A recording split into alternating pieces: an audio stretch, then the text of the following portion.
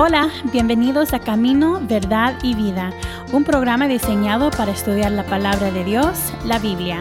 Acompáñanos desde Calvary Chapel Solo Cristo Salva en Pomona, California, con el pastor Marvin Marroquín.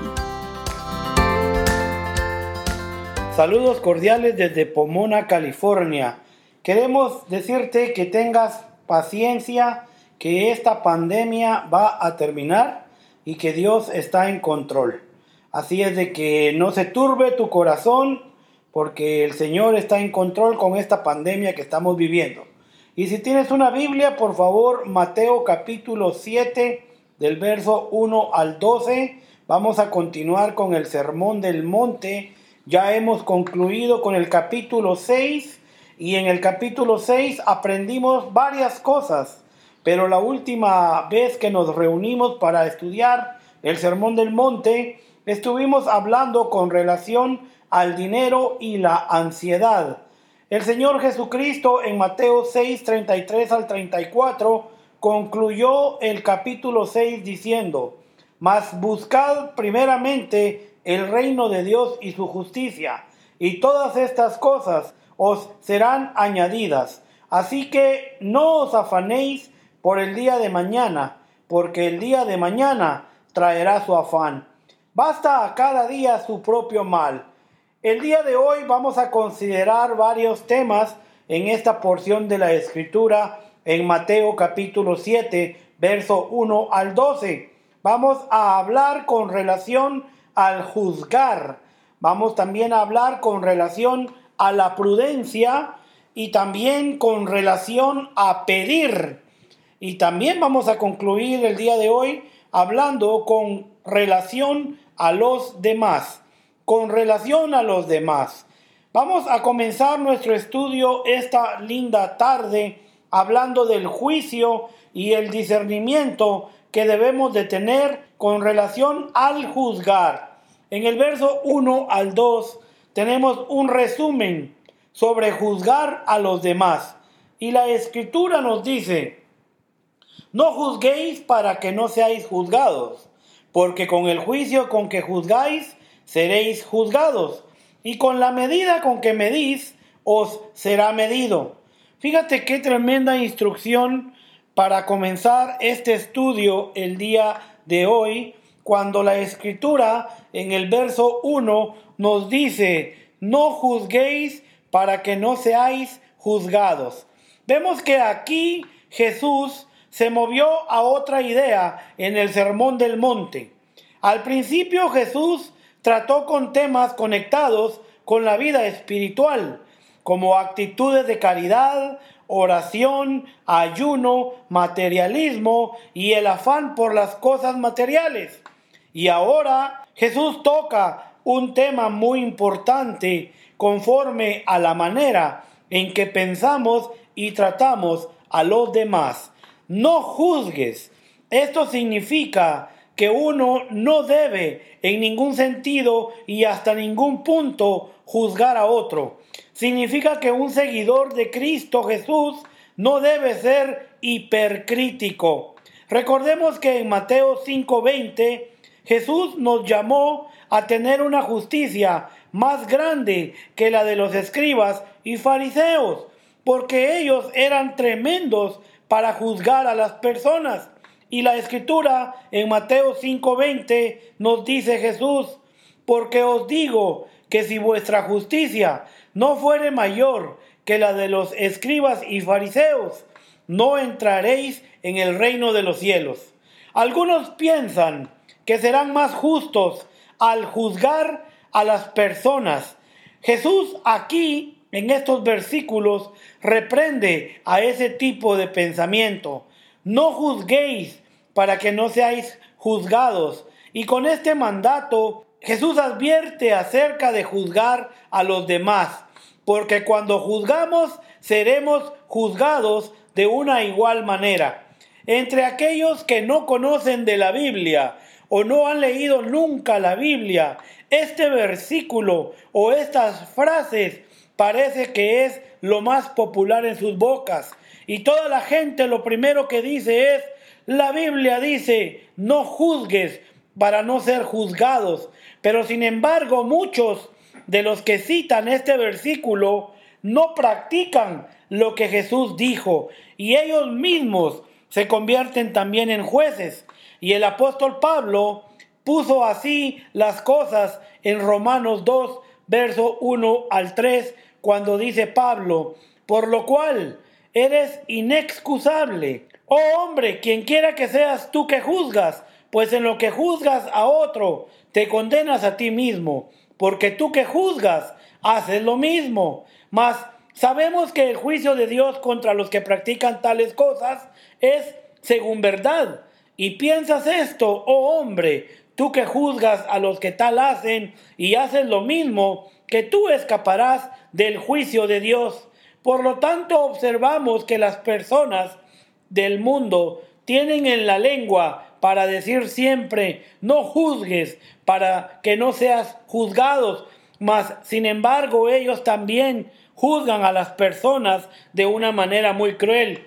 Y vemos que un poco después, en el Sermón del Monte que estamos estudiando, en los versos que siguen, como Mateo 7, 15 al 16, Jesús nos manda a los cristianos a conocernos a nosotros mismos y a los demás, y a conocerlos por los frutos de sus vidas. Y algún tipo de evaluación siempre es necesario para ambos, cristianos y no cristianos. Mateo 7, verso 15 al 16, Jesús dijo estas palabras: guardaos de los falsos profetas que vienen a vosotros con vestidos de ovejas, pero por dentro son lobos rapaces. Por sus frutos los conoceréis.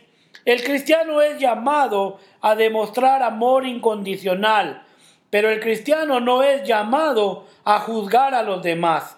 Un ejemplo de juicio injusto es la condenación de los discípulos de la mujer, de los discípulos contra la mujer que ungió los pies de Jesús con aceite, como lo declara Mateo 26, 6 al 13. Ellos pensaron que ella estaba gastando el aceite cuando ungía los pies de Jesús. Y Jesús dijo que ella había hecho una buena obra y que sería recordada para siempre. Porque con el juicio que juzgáis seréis juzgados.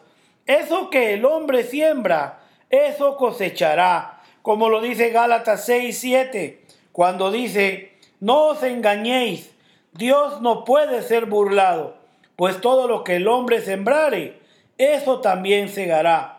Cuando nuestro juicio hacia otros está mal, a menudo no se debe a que juzgamos de acuerdo a un estándar, sino porque somos hipócritas cuando aplicamos ese estándar. Ignoramos el estándar en nuestras propias vidas y es usual el juzgar a otros por un estándar y a nosotros mismos por otro estándar, siendo mucho más generosos con nosotros mismos que con los demás. Por eso el Señor dice: con la medida con que medís, os será medido. Y este es el principio sobre el cual Jesús hizo el mandamiento: no juzguéis para que no seáis juzgados. Dios nos medirá de acuerdo con la medida que medimos a los demás. Y esta es una motivación ponderosa para que seamos generosos, con amor, con perdón y con bondad hacia los demás. Si queremos esas cosas de Dios, debemos de dar más de ellas a los demás. Y de acuerdo con las enseñanzas de otros rabís en los tiempos de Jesús, Dios tenía dos medidas con las cuales juzgaba a las personas. Una medida era de justicia y la otra medida era de misericordia. Y cualquier medida que quieras que Dios use contigo, deberás de usar la misma medida con los demás. Es lo que aquí está diciendo la Escritura. Y solamente deberíamos de juzgar el comportamiento de otros cuando tengamos en mente que nosotros mismos seremos juzgados, y debemos de considerar cómo nos gustaría ser juzgados. En el verso 3 al 5 observamos una ilustración del principio de Jesús en referencia al juicio. Y dice el verso 3: ¿y por qué miras la paja que está en el ojo de tu hermano y no echas de ver la viga que está en tu propio ojo? ¿O cómo dirás a tu hermano, déjame sacar la paja de tu ojo, y he aquí la viga en el ojo tuyo? Hipócrita, saca primero la viga de tu propio ojo, y entonces verás bien para sacar la paja del ojo de tu hermano. Fíjate lo que el Señor pregunta aquí en estos versículos. ¿Y por qué miras la paja que está en el ojo de tu hermano y no echas de ver la viga que está en tu propio ojo? Y fíjate que las figuras de una paja y de una viga son figuras reales. Sin embargo, son usadas como humor nada más. Jesús demuestra cómo generalmente somos muchos más tolerantes con nuestro propio pecado que con los pecados de los demás. Aunque literalmente puede haber una paja en el ojo de alguien, obviamente no habrá una viga literalmente en un ojo. Jesús usó estas imágenes exageradas y también graciosas para hacer su mensaje más entendible y memorable. Es una imagen graciosa. Imagínate un hombre con una viga en su ojo tratando de ayudar a su amigo a remover una paja de su ojo. No puedes pensar en esa imagen sin sonreír ni ser divertido por ella. El ejemplo de buscar una paja en el ojo de alguien mientras ignores la viga en ti mismo, el ejemplo de buscar una paja en el ojo de alguien mientras ignores la viga en ti mismo es cuando los religiosos llevaron a la mujer sorprendida en adulterio a Jesús, y ciertamente ella había pecado, pero el pecado de ellos era mucho peor, y Jesús lo expuso con tal declaración en Juan 8:7, cuando él preguntó: el que de vosotros esté sin pecado, sea el primero en arrojar la piedra contra ella. Fíjate bien, por eso el Señor dice: saca primero la viga de tu propio ojo. Jesús acá con esta exclamación indica que aquel con la viga en su propio ojo no se da cuenta de ello inmediatamente. Él está ciego de su propia culpa. Es el intento de corregir la culpa de alguien más cuando nosotros mismos tenemos la misma culpa o aún más grande. A veces nos gana la acusación, y por eso el Señor aquí en estos versículos nos llama hipócritas. Jesús siempre fue delicado al hablar, pero llama al hombre un hipócrita, aquel que olvida las cosas pequeñas y juzga a los demás con cosas que para él son más grandes, y no considera su propia vida, que su vida está también igual que la de los demás. Nuestra hipocresía en estos asuntos, la mayoría de las veces, es mucho más evidente en otros que en nosotros mismos. Podemos encontrar la manera de ignorar la viga en nuestro propio ojo, pero otros la notan inmediatamente. Un buen ejemplo de este tipo de hipocresía es la reacción de David hacia la historia de Natán, acerca de un hombre que injustamente robó y mató la oveja de otro hombre. David rápidamente condenó al hombre, pero estaba ciego y no vio su propio pecado, el cual era mucho más grande. Leamos 2 de Samuel 12, verso 1 al 9, para ver lo que estoy hablando de la historia de este hombre David, que él no pudo ver la viga que estaba en su ojo y estaba juzgando por la paja que estaba en el hombre de la historia. Veamos 2 de Samuel 12, 1 al 9. Jehová envió a Natán a David, y viniendo a él le dijo: había 2 hombres en una ciudad, el uno rico y el otro pobre. El rico tenía numerosas ovejas y vacas, pero el pobre no tenía más que una sola corderita, que él había comprado y criado, y que había crecido con él y con sus hijos juntamente, comiendo de su bocado y bebiendo de su vaso y durmiendo en su seno, y la tenía como a una hija. Y vino uno de camino al hombre rico, y éste no quiso tomar de sus ovejas y de sus vacas para guisar para el caminante que había venido a él, sino que tomó la oveja de aquel hombre pobre y la preparó para aquel que había venido a él. Entonces se encendió el furor de David en gran manera contra aquel hombre y dijo a Natán: vive Jehová, que el que tal hizo es digno de muerte y debe de pagar la cordera con 4 tantos porque hizo tal cosa y no tuvo misericordia. Fíjate bien, cuando uno tiene una viga en el ojo y uno está cegado. Pero sigamos leyendo lo que dice esta historia. Entonces dijo Natán a David: tú eres aquel hombre. Así ha dicho Jehová, Dios de Israel: yo te ungí por rey sobre Israel y te libré de la mano de Saúl y te di la casa de tu señor y las mujeres de tu señor en tu seno. Además te di la casa de Israel y de Judá. Y si esto fuera poco, te habría añadido mucho más. ¿Por qué pues tuviste en poco la palabra de Jehová, haciendo lo malo delante de sus ojos? A Urías Eteo heriste a espada y tomaste por mujer a su mujer, y a él lo mataste con la espada de los hijos de Amón. Fíjate bien, hablando de saca primero la viga de tu propio ojo, y entonces verás bien para sacar la paja del ojo de tu hermano. Jesús no dijo que era malo ayudar a nuestro hermano con la paja de su ojo.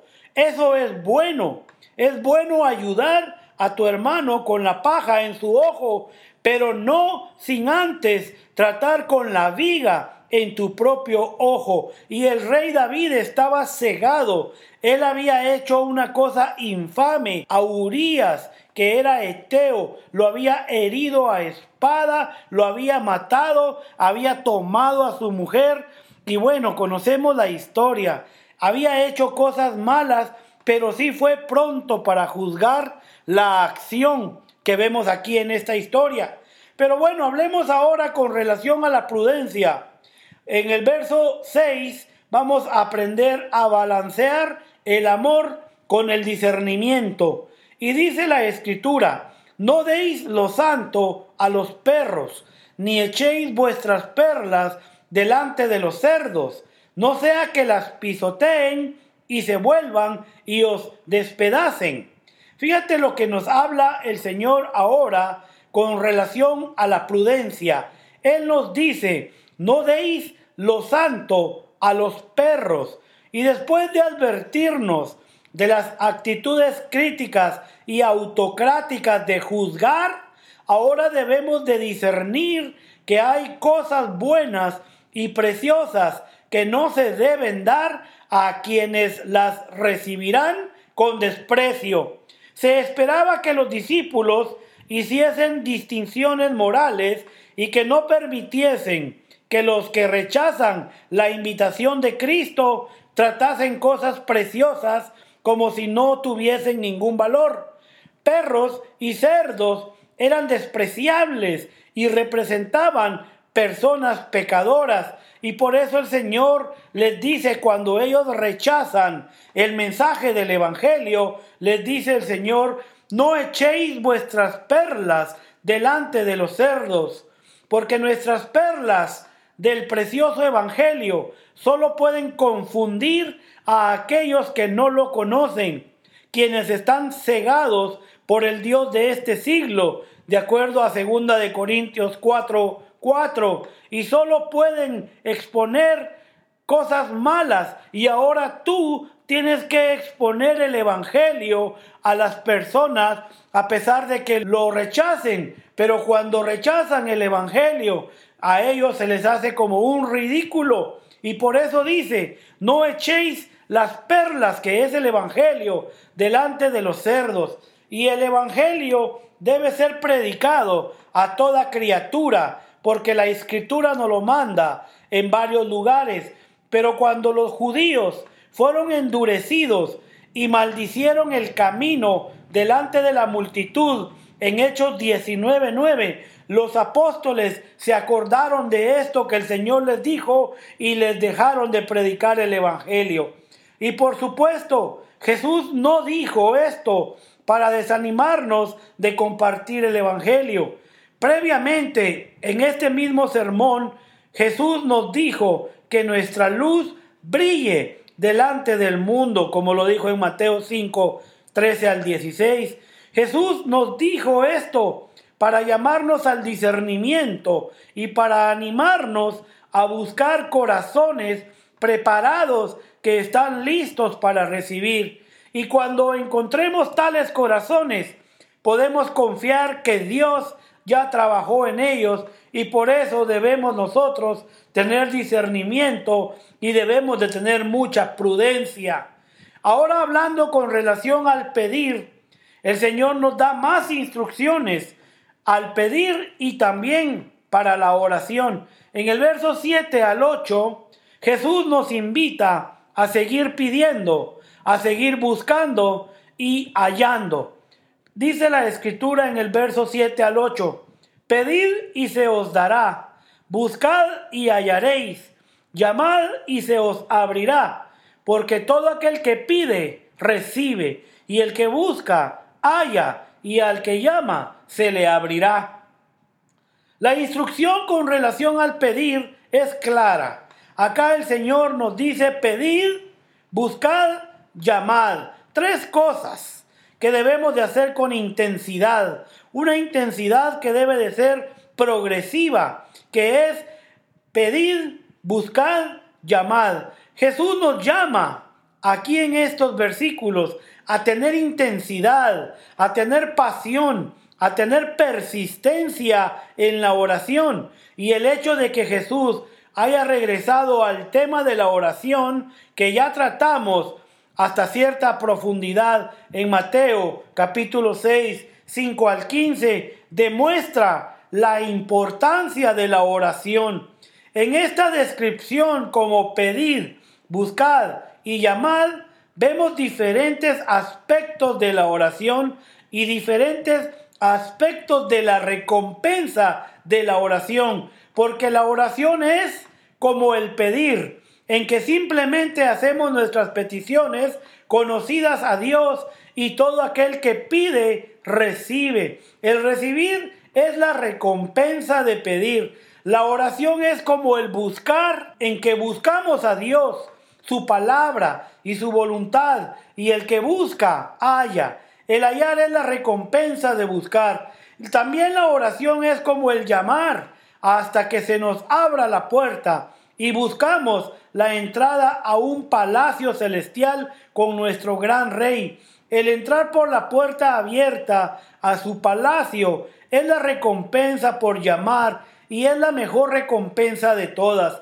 Pedid con confianza y humildad, buscad con cuidado y aplicación, y llamad con seriedad y perseverancia, porque la Escritura dice: pedid y se os dará. Dios promete una respuesta para aquellos que lo buscan con diligencia. Dios valora la persistencia y la pasión en la oración, porque demuestran que compartimos el corazón de Dios. En el verso 9 al 11, Jesús va a ilustrar la naturaleza generosa de Dios.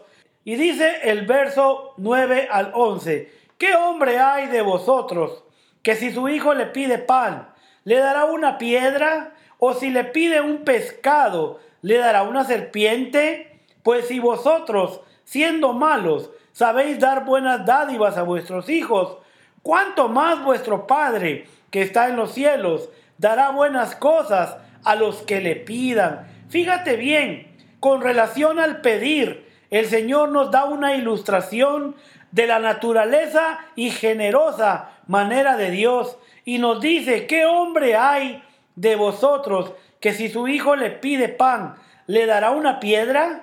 Acá Jesús dejó en claro que Dios no tiene que ser persuadido en la oración. No solamente quiere darnos pan, sino aún más de lo que pedimos. Porque dice el Señor: pues si vosotros, siendo malos, sabéis dar buenas dádivas a vuestros hijos, pregunta el Señor, ¿cuánto más vuestro Padre, que está en los cielos? Fíjate bien, os dará todo lo que querramos. Y fíjese que es una blasfemia el negar la respuesta de Dios a un corazón que le busca. Porque el Señor, cuando le buscamos, le encontramos. Y aquí hace el Señor una comparación con el mejor padre humano. Y se compara a él y dice, cuánto más Dios es bueno y amoroso. Qué gran imagen se nos da aquí de la bondad de Dios. Porque nosotros, siendo malos, siempre damos cosas buenas a nuestros hijos. Cuánto más Dios no nos va a dar lo que necesitamos.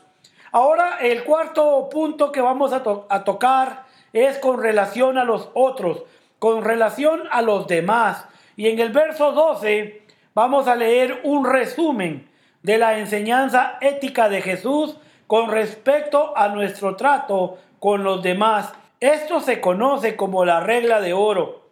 Verso 12 dice, así que todas las cosas que querráis que los hombres hagan con vosotros, así también haced vosotros con ellos, porque esto es la ley y los profetas.